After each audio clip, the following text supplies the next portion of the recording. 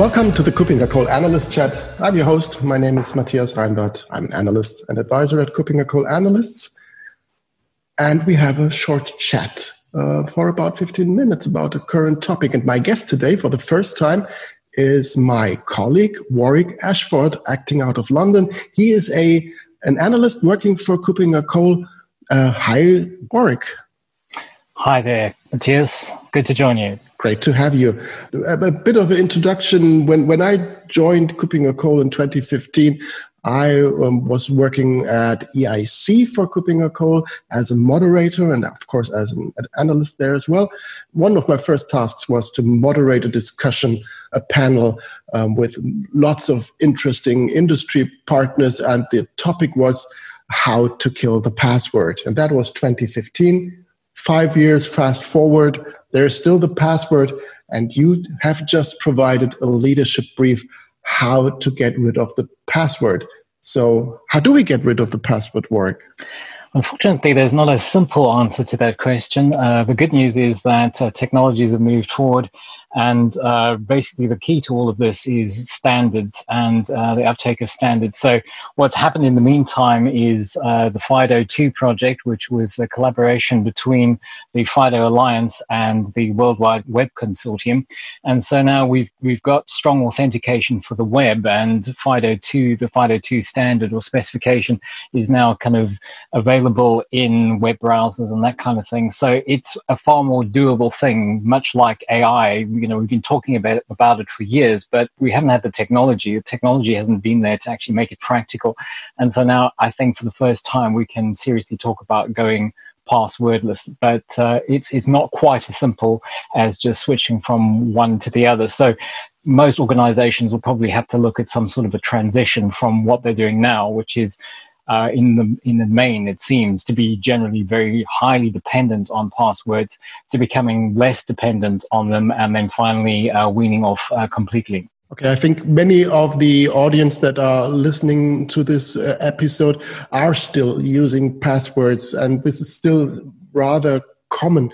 But as you've mentioned, there is already technology, and there have been changes to technology that is available for you and me and for everybody who's listening right now, already in place in the tools that they are using. So you mentioned the browser. There are mechanisms in place where you can be stronger with your authentication than with just passwords. Yeah, this is right. So this is where we're seeing now the emergence of applications, also smart-based applications that work and use the FIDO2 protocol. So these are the kind of only truly the passwordless things. So sort of short-term, going passwordless means solving the challenge of enrollment and account reset or credential recovery without requiring a password, while at the same time deploying capacity to accept a wide variety of authenticators. So this is including biometrics, hardware tokens, and mobile devices. So this is where also modern devices help, like laptops and smartphones, where you've got built-in fingerprint readers and that sort of thing. Right. And when it is built into the devices that you use anyways, I think that also is good for the level of acceptance from the user. So I think user experience when it comes to strong authentication is still an issue. Do you agree? Yes, user experience is vital. And this is one of the reasons that is blamed for the slow shift away from passwords, is that people want it to be quick, they want it to be easy, they want it to be familiar. So the password is familiar, and there is a certain amount of resistance to moving away from that. And so anything that takes longer. So this is also the reason given for multi-factor authentication is sort of is a halfway house, is kind of one way of moving away from reliance on passwords. But because traditional systems of MFA have been slower, users have resisted this and have not been so keen. But now, fortunately, because of the changes in the technology and the use of the standards, the availability of the standards, this can be a lot quicker. It can be just a question of pushing your thumbprint onto your device, and the authentication happens in the background. And so it is a lot less friction.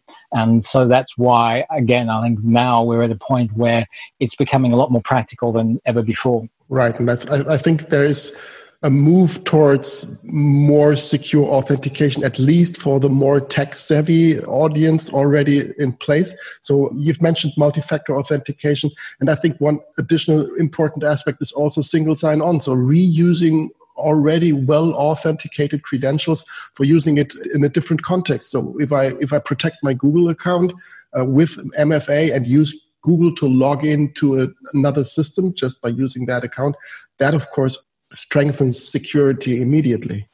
Yeah, well, we know that eliminating passwords will improve, it should improve the user experience because people forget them, they have to keep track of them.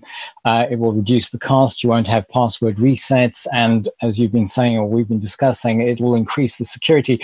So I would also recommend in the meantime sort of password managers at the very least, because this means you can have complex passwords. So although you're not going to be independent of them, you can have them complex passwords. They can be unique for each account and they can be changed automatically. And actually, you mentioned EIC. I was at EIC a couple of years ago and somebody introduced me to a YubiKey. And I've been using a password manager using my YubiKey ever since then. And that's basically changed my life because it means that I can have a unique password for every account. I can change them automatically and I don't have to remember anything except one master account and just keep my YubiKey in my wallet for the occasions where I have to authenticate. So like when I travel, it detects you're in a new location. This could be a bit suspicious. Is it really you? I just plug in my YubiKey and it's done. As you say, single sign-on, this means you only have to remember one password, so you can then access all your applications and the data you need, but all the security is happening in the background, but it's not down to the user. And so you should be using multi-factor authentication, though, with password managers. So that's why I say I have a YubiKey with my password manager and for single sign-on sites. So just to up the security there so that make sure that, well, you're less reliant on the password for the security. You have that second or third factor if required. Okay, I learned today that, first of all, when we want to get rid of the password, we need to manage the existing ones adequately. That is what you said with a password manager and protect that well. You mentioned multi-factor authentication, and often that is achieved by software or mechanisms that are connected to mobile devices because they are identified as already a second factor. You own it. So that is really something that adds to that as well.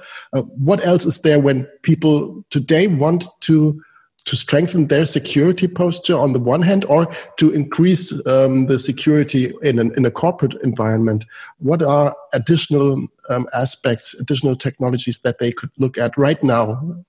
Well, of course, you've got adaptive authentication where you can adjust the number of authentication factors according to the context. So this is kind of risk adaptive or dynamic authentication. So if, as I said, there's a change in location or there's any other sort of change in normal behavior, you can step up. There's some sort of risk analysis goes on in the background, and then it can ask for additional factors of authentication. So that's the adaptive authentication. Also, continuous authentication. This is where you have periodic checks for the presence or proximity of a card.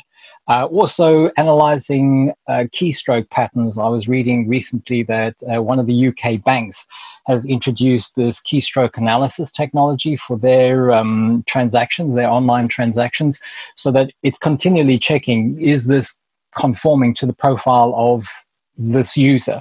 And that's a great example of some frictionless way of authenticating someone. They're not having to do anything. They're not even aware that it's happening, but it is happening in the background.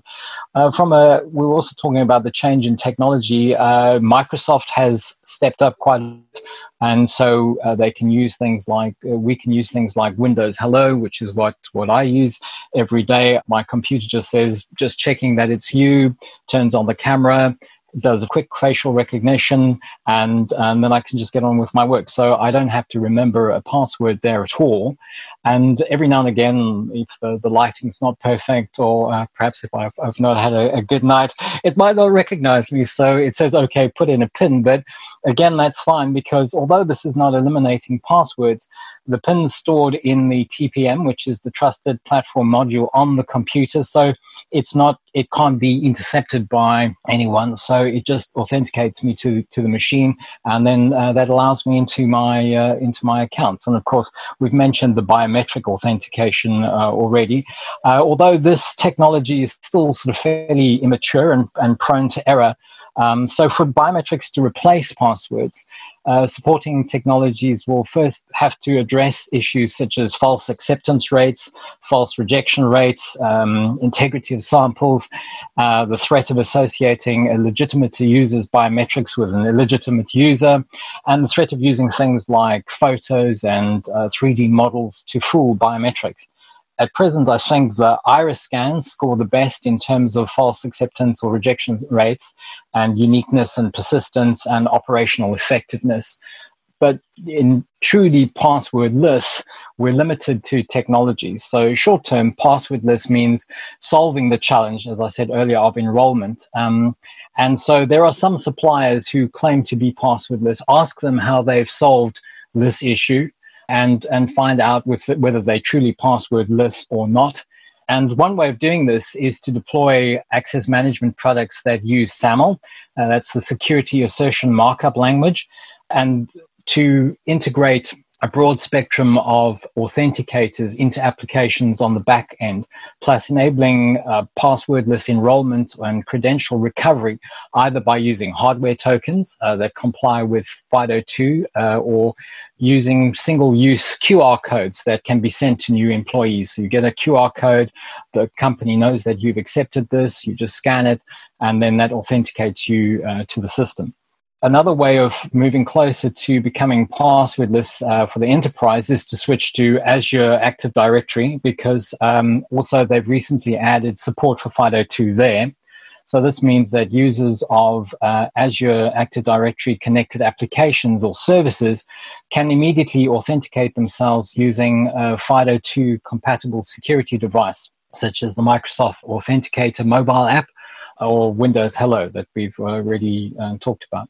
That is also a mechanism that I currently use already, because whenever I log into my Office 365 account with a new device, then actually my watch tells me that I have to provide authentication, and the watch knows me because I own this watch, and it has realized that I'm still breathing or I have a heartbeat, and then I can just confirm the login process just on my watch or on my phone.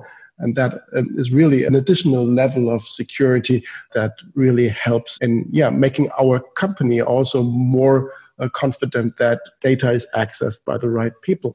So short term, there are lots of ways of reducing reliance on passwords, but I think, we've got to think longer term for the password enterprise to be an option. And so that means standards, as I mentioned earlier, like the FIDO2 authentication standard, also WebAuthn and the OAuth standard need to be widely implemented in products and browsers to enable easy integration between authenticators and applications, as well as passwordless enrollment and credential recovery, which I was talking about earlier.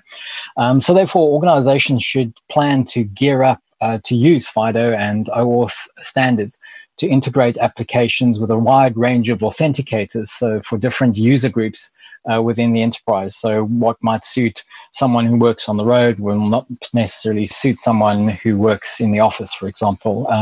So this will address the issues of high implementation costs, because that's what's also cited as a reason for not going passwordless is the high costs and lack of interoperability and poor user experience.